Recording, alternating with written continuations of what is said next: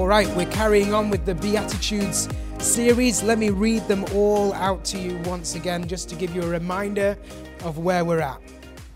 So this is taken from the Sermon on the Mount.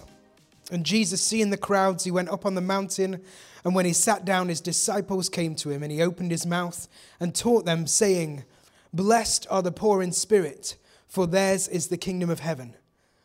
Blessed are those who mourn, for they shall be comforted. Blessed are the meek, for they shall inherit the earth. Blessed are those who hunger and thirst for righteousness, for they shall be satisfied. Blessed are the merciful, for they shall receive mercy. Blessed are the pure in heart, for they shall see God. Blessed are the peacemakers, for they shall be called sons of God. Blessed are those who are persecuted for righteousness' sake, for theirs is the kingdom of heaven. Blessed are you when others revile you and persecute you and utter all kinds of evil against you falsely on my account. Rejoice and be glad, for your reward is great in heaven. For so they persecuted the prophets who were before you." Ooh, all my stuff's falling out. And so we are on to week four. Week 4. Blessed are those who hunger and thirst for righteousness, for they shall be satisfied. Let me just read to you a couple of other translations so we can get a picture of what this verse is saying to us. The NIV says, "Blessed are those who hunger and thirst for righteousness, for they will be filled." The New Century Version, "Those who do right more than anything else are happy, because God will fully satisfy them. Happy are those whose greatest desire is to do what God requires. God will satisfy them fully." You know, the great theologian Mick Jagger wrote all about his search for satisfaction. And while I'm not sure of the motivation behind that song, it reads a little bit like a commentary, doesn't it, on society and the culture that we're living in, where the media is telling us where we can find happiness. The media is telling us where we can find satisfaction, but none of it is hitting the mark. I think that's the message behind that deep theological song. That actually culture tells us we can find satisfaction, we can find happiness in promiscuity, in drink, in drugs, in social media followings, whatever it might be. But, you know, I guarantee if you ask anyone who is searching for happiness, for satisfaction in those areas, that they've not yet found what it is they're looking for. There's another song there as well, isn't there? I love that Jesus uses a food metaphor here. I think there's so much in his teaching where he's talking about agriculture and sheep and shepherds and sowing and reaping. And I have to look up some of those kind of metaphors to really grasp hold of the depth of meaning that he's putting in. But here, he uses food and drink. And I know what he's talking about when he's talking about food and drink. Who's with me?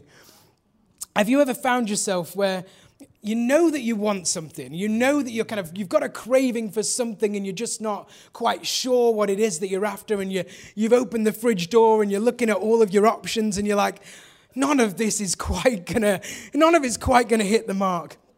It reminded me when I was preparing this message, he's not here this morning, but Harvey, when we were at Excel 2 years ago. So every Friday at Excel, after the first meeting, we go out for a late night curry at Akbar's. It is beautiful. Men, sign up now so that you're ready to hit Akbar's. And so we're in this curry house. There's all of the choice available on the menu, everything that you would expect and more. And so you're looking around the table of guys, and there's those who are, playing it safe, tikka masala, and then you've got those who are a bit wimpy, having their kormas, and those who are trying to show off or ordered a vindaloo. And all of this stuff's going on. And then Harvey thinks, well, maybe I'll just try something a little bit different. And he chose to order lamb chops. Lamb chops. And he was confident in his choice. He was happy with his choice. And then it arrived, and he's looking around the table, and there's naan breads the size of your face, and there's curry, and and he's looking at his plate with 3 lamb chops and a tiny little side salad. And just food envy creeps in. Have you ever had food envy before? And he is just feeling that. And he ate his lamb chops, but he was not satisfied. He was not satisfied. And I think that can be a picture of life for us. You know, we're looking for something. We're on the hunt for something, but we're not quite sure what it is that we need, that thing that's going to satisfy us, that thing that's going to fill the gap within us. But God is saying, I've got it. I've got the meal that is going to satisfy you, that will mean that you never want to eat again. And so as we kick off this message this morning, we're just going to look at a biblical example of this search for satisfaction. You'll have to bear with me. My throat is just killing me this morning. So we're going to look at the life of Solomon. He was the son of King David, the king of Israel. As we pick up the story, he's the richest man to ever have lived in biblical times. On the face of it, this guy had everything that he could possibly want. The Queen of Sheba came and admired and marveled at his wealth. He had it going on. But then he wrote the book of Ecclesiastes. And I don't know if you've ever tried to read the book of Ecclesiastes, but it is probably the most depressing book in the Bible. So make sure that you're balancing it up with some Psalms or something, I don't know. But he wrote this book. It's basically a 12-chapter journey of a guy who literally tried everything on the Akbar menu, but didn't find anything that satisfied the craving within him. He started with education. He thought maybe knowledge, maybe study, maybe getting a degree will fill that thing that I'm looking for. In Ecclesiastes 1 verse 18, he says, "For with much wisdom comes much sorrow." So why bother going to school, kids? The more knowledge, the more grief, it says. And so then he thinks, well, maybe I'll try my career. I'll get a good job. I'll use that money to buy a nice car, to go on nice holidays, to get all of this good stuff. Ecclesiastes 2, 10 to 11, he says, "I denied myself nothing that my eyes desired." He was one of those people where when it comes around to his birthday, you have no idea what to get him, because if he wants it, he'll just buy it. I denied myself nothing. I refused my heart no pleasure. My heart took delight in all my labor. He really enjoyed and threw himself into his work. And this was the reward for all my toil. Yet when I surveyed all that my hands had done and all that I toiled to achieve, everything was meaningless. It was like a meal that didn't satisfy. It was a chasing after the wind, he describes it as. Nothing was gained under the sun. So that wasn't hitting the mark either. So he thought, well, how about I just concentrate on accumulating wealth, on money, on finances? And he goes on and he says in chapter 5, "Whoever loves money never has enough." You know, I think sometimes those of us who perhaps are lacking in the financial realm, we think, well, maybe if I just had a little bit more, maybe if I just had enough of this, then I'll find happiness. But then you get to that point and then you're like, well, I just need a bit more because I've got all that, but maybe I could just have. Whoever loves money never has enough. Whoever loves wealth is never satisfied with their income. This too is meaningless. All of the other stuff, this as well, it's all meaningless. As goods increase, so do those who consume them. And what benefit are they to the owners except to feast their eyes on them? So wealth isn't hitting the mark either. So what about people? Popularity. He was the king of Israel. He was surrounded by servants and all kinds of people, and he had a lot of money, so no doubt that attracted people to him as well. So he was gathering people, but in chapter 4 it says, "There was a man all alone. He had neither son nor brother. There was no end to his toil, yet his eyes were not content with his wealth." People weren't hitting the mark either. And then he moves on to wine and women and music. It's like the sex, drugs, rock and roll of the era, to see if that can satisfy. The Bible tells us that Solomon had 700 wives and 300 concubines, as if one wasn't enough. Don't tell Ruth. And then Solomon ends after After he spent 11 chapters telling us about all of this stuff that he has gone through to search for happiness, to try to find satisfaction, and that none of them filled it up. He describes it all as worthless, like chasing the wind. None of it was satisfying that gap, that hole within him. And then in chapter 12, he says, the last and final word is this: fear God. The last and final word is this: fear God. And let's just hit pause for a minute there on that verse, because this concept, this idea of fearing God, it's not being afraid of God, because my Bible tells me that his wrath was satisfied by the work of the cross. So we don't need to be afraid of God. This idea of fearing God, it means to revere him, to worship him, to love him. It's about getting as close to God as you possibly can. And then when you're there, Solomon says, do what he tells you. And that's it. I love that. It's just as simple as that. Fear God. Do what he tells you. Simples.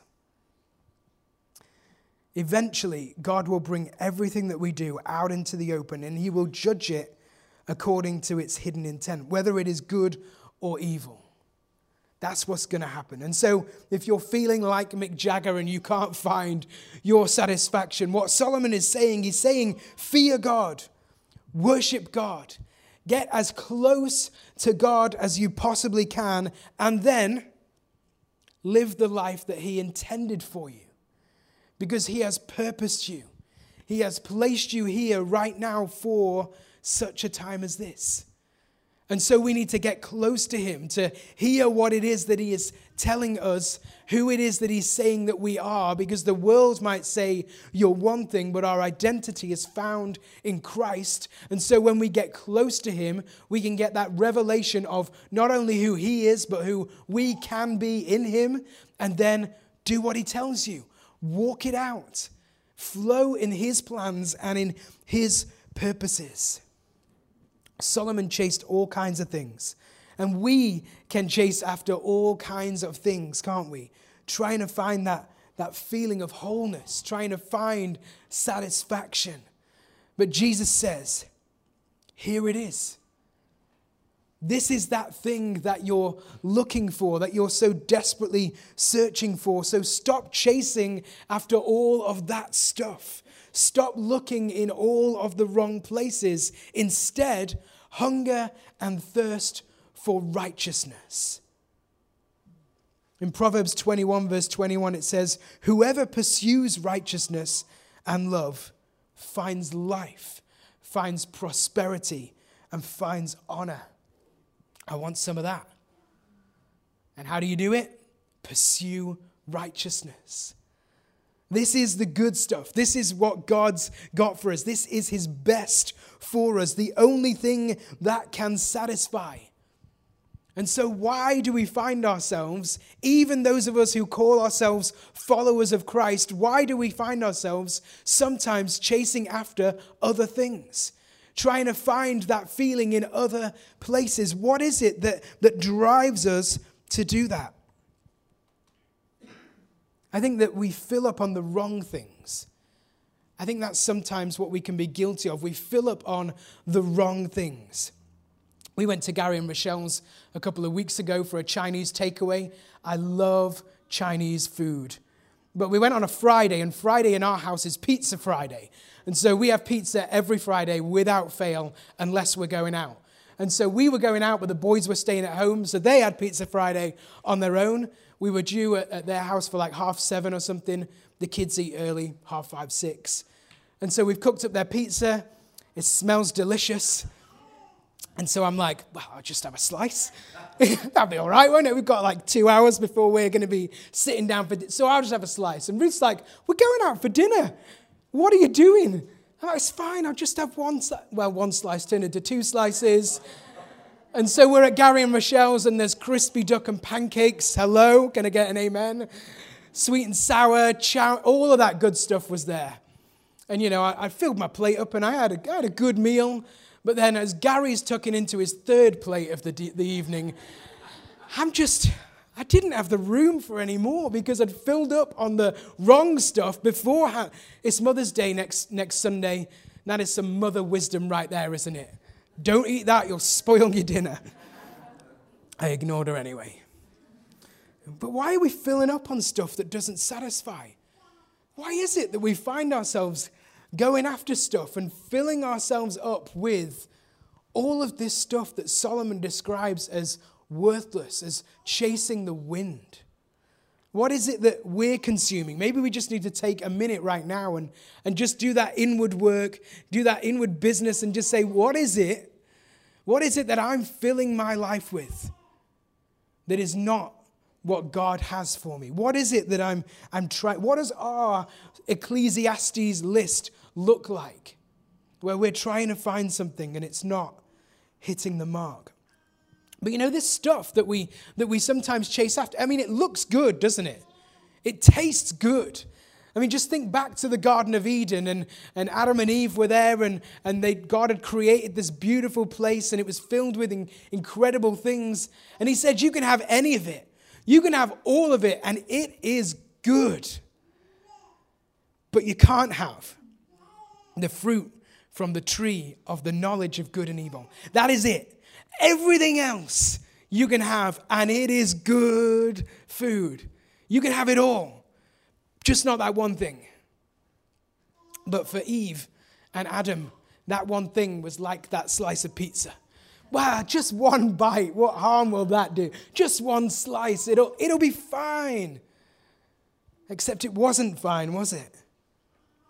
Because God had said, you can have anything except for that thing. But that thing looked so good.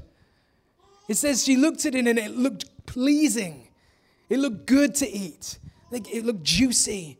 They could almost smell the fragrance of this brand new fruit because everything was new in the Garden of Eden. And they'd sampled it all, but not this. I just want to try that one thing. It looks so good. We just need to think of the pleasures that the world has got to offer. Drink and drugs and pornography and one-night stands and gambling and all of this stuff. And on the surface, a lot of it looks really good. It's kind of fun. Except it's not. Because these are the things that God says, no, don't do that. You can have all of this good stuff, but not that. And they might be exciting and they might bring pleasure and they might give us that high and they might give us that feeling that's just so good and so exciting and it gets the adrenaline pumping within us. Except that feeling doesn't last, does it? Because all of those things sit under the law of the world, which is what goes up must come crashing down.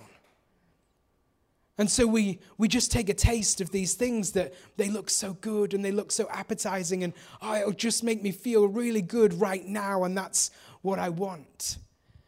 And yet a day later or an hour later or even a second later and it's no longer fun anymore. It's no longer good anymore. And we're like, why did I bother eating that slice of pizza when the Chinese was laid out for me? Because that's the good stuff. Sin may taste good, but instant gratification is a poor man's substitute for lasting satisfaction.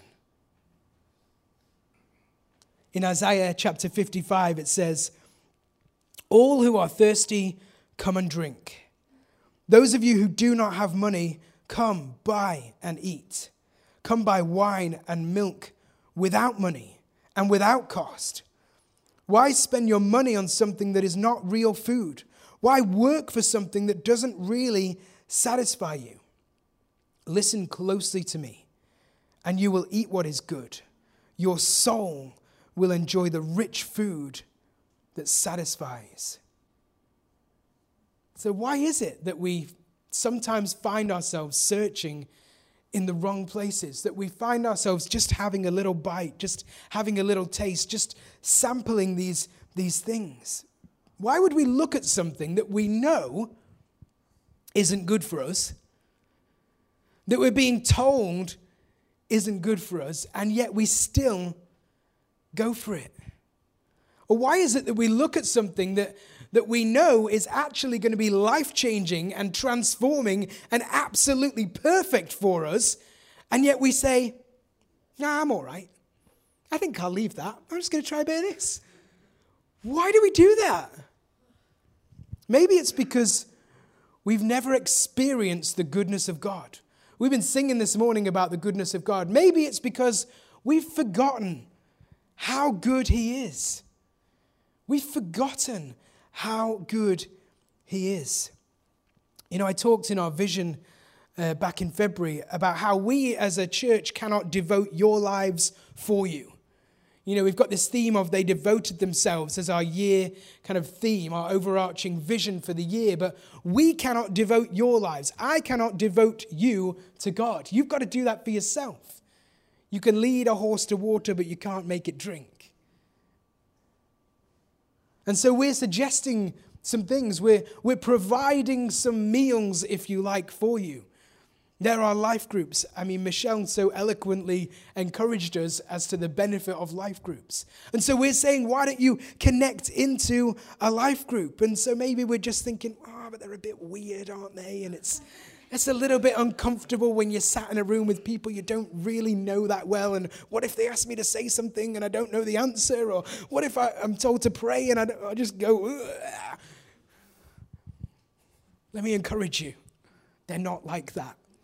We're nice people. If you don't want to say something, just sit there. That's all good. You get a free cup of tea, maybe a biscuit, depending on where you go. It's all good. And we're encouraging you to connect into the Hope Cafe and the Evening Cafe. But maybe we're just like, but when I get home on a Friday night, I just want to get in my PJs and put Netflix on and relax because that is how I do things.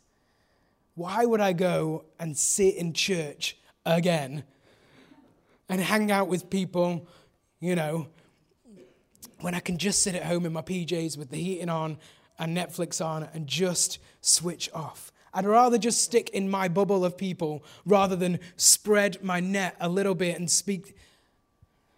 Come on. This is living water. God called us for connection to each other. God says you cannot do it alone. And so if we don't connect into this stuff, if we don't buy into this stuff, then we are missing out. I heard one pastor say, go all in for church. Just go all in. Where there's a prayer meeting, come and pray. Where there's a life group, join the life group. Where there's a bonus worship service, come along and worship. Where there's an opportunity to serve, serve. Just do it. All in, 100% for 1 year. And if you get to the end of that year and you are not enjoying life, I will leave with you. I'll say that. I agree with that. Give it a go. Come to me in a year's time and say that you are not transformed. Say that you have not seen the benefit. I'll quit with you. We'll shut down the church. It's all good. I'm not precious about it. If we're not doing it right, why are we doing it at all? God has called us for community. Here's the water. Take a drink. Psalm 34 says, taste and see that the Lord is good. Blessed is the one who takes refuge in him. Taste and see that he's good. Connect into this stuff.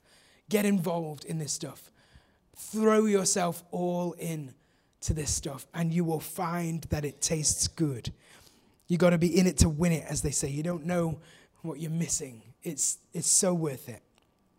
And some of us, and this is so sad but so true, that actually we reject the things of God. When we're talking about why is it that we look at this thing that we know is so good for us, that it's going to change and transform our lives, and yet we choose to pursue other things. I think for some of us, and this is so sad, is that we reject the things of God because of how someone has served it up for us. And that actually someone has hurt us. And here's the truth, that our perfect God chooses to use imperfect people to do his will. And sometimes we mess up. Sometimes we make mistakes. And so if you've been mistreated by someone, or if the church has hurt you in some way, or if you've had a bad experience with someone who follows Jesus, don't blame God. Don't blame God. The amount of people that say, I'm leaving your church because of what someone said to me. Well, that someone isn't God. That someone is an imperfect person who made a mistake. And yet you're leaving because of them. Has God told you to leave? Has God called you somewhere else? Because if not, I firmly believe you stay where you are until you're told otherwise. Because God has placed you here. And God has positioned you here for a purpose. And so unless he's telling you otherwise, stay where you are. Not because of an imperfect person making a mistake. We cannot reject the goodness of God because of an imperfect person slipping up. Don't miss out on God's goodness because of the failing of imperfect people. Do you know, if you go into the world today and you ask Joe Bloggs on the street to give you their idea of God, what do you think God is like?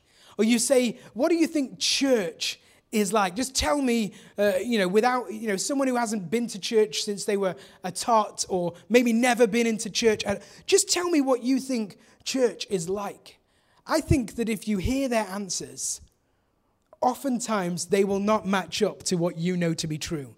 They will describe a God who is nothing like the God that we've been worshiping this morning.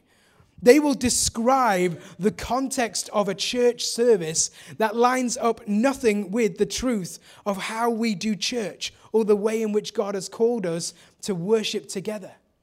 And the truth is that actually, if what they said were true, well, I wouldn't want any of that either.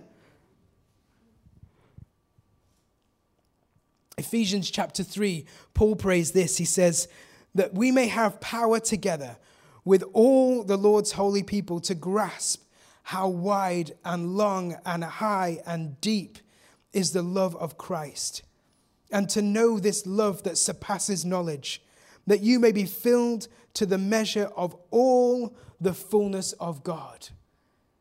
And that is our prayer. That is our hope as a leadership team, that you would grasp, that you would know how high, how deep, how wide, how long, how high the love of God is for you. It is vast. You will never truly understand this side of glory, how much he loves you. But we need to press in. We need to lean in to try and understand a little bit more of that truth. It's heartbreaking, isn't it? When we know that the truth of the gospel will transform lives. That we know that if our friends and our family members who don't yet follow Jesus would just accept this truth, would just take a bite of this meal, their lives would be transformed forever. Just take a bite. And yet they look at it. And then they look at all this stuff and they're like, nah, I'm good. I'm going to go over here for a bit. Blessed are those who hunger and thirst for righteousness, for they shall be satisfied. We've got to pursue righteousness. That's what we're talking about. We've got to pursue righteousness. So what is righteousness? It's two things. Firstly, it's right standing with God.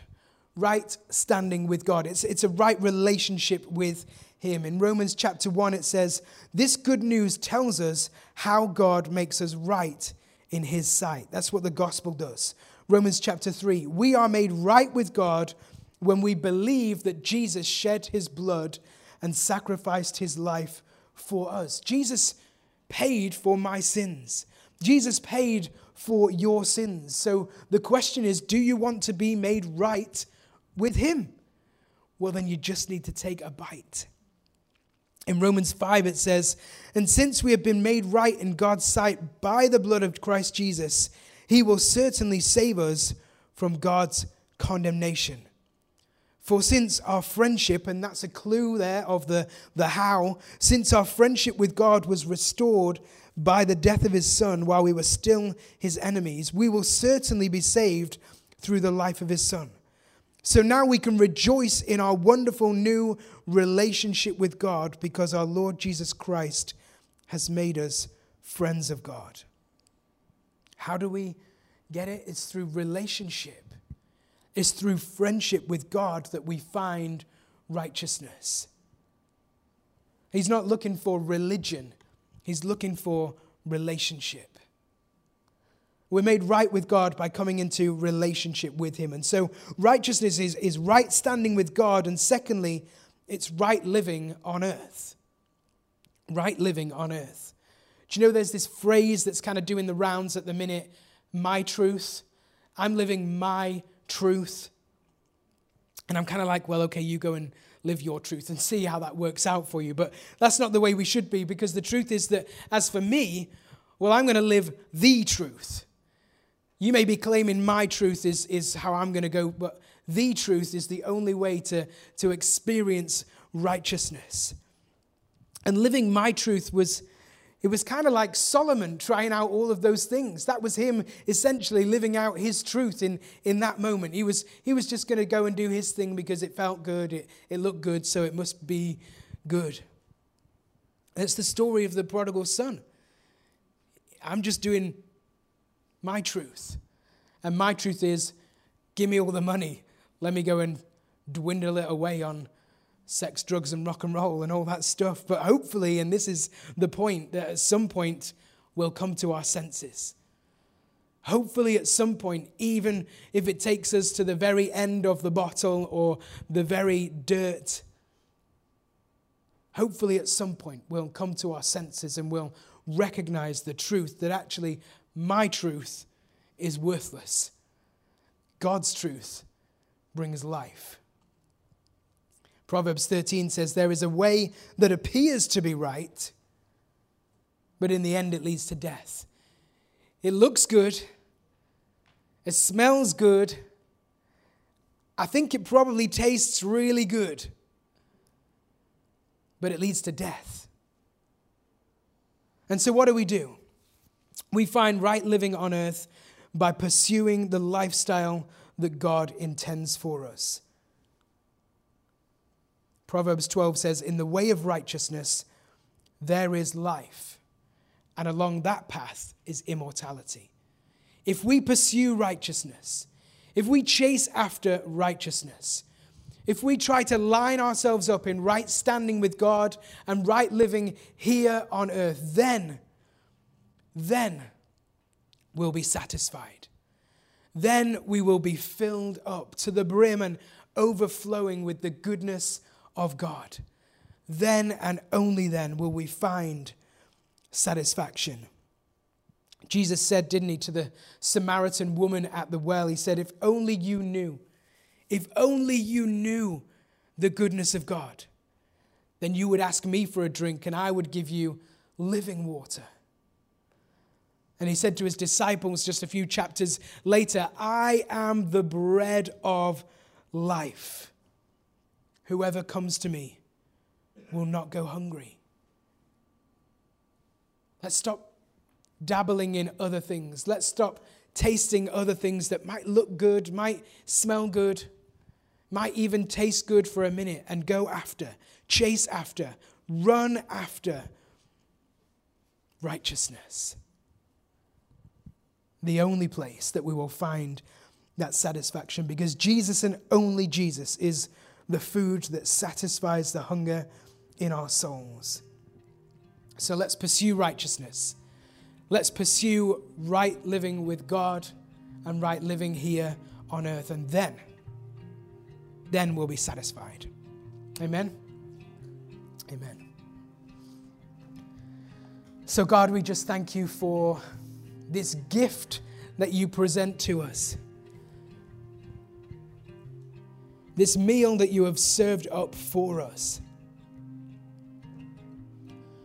And God, I pray that we would not get distracted by the things of this world that try to pull our attention, that try to take away our focus, that try to shift our path from the direction that it should be moving, which is towards you.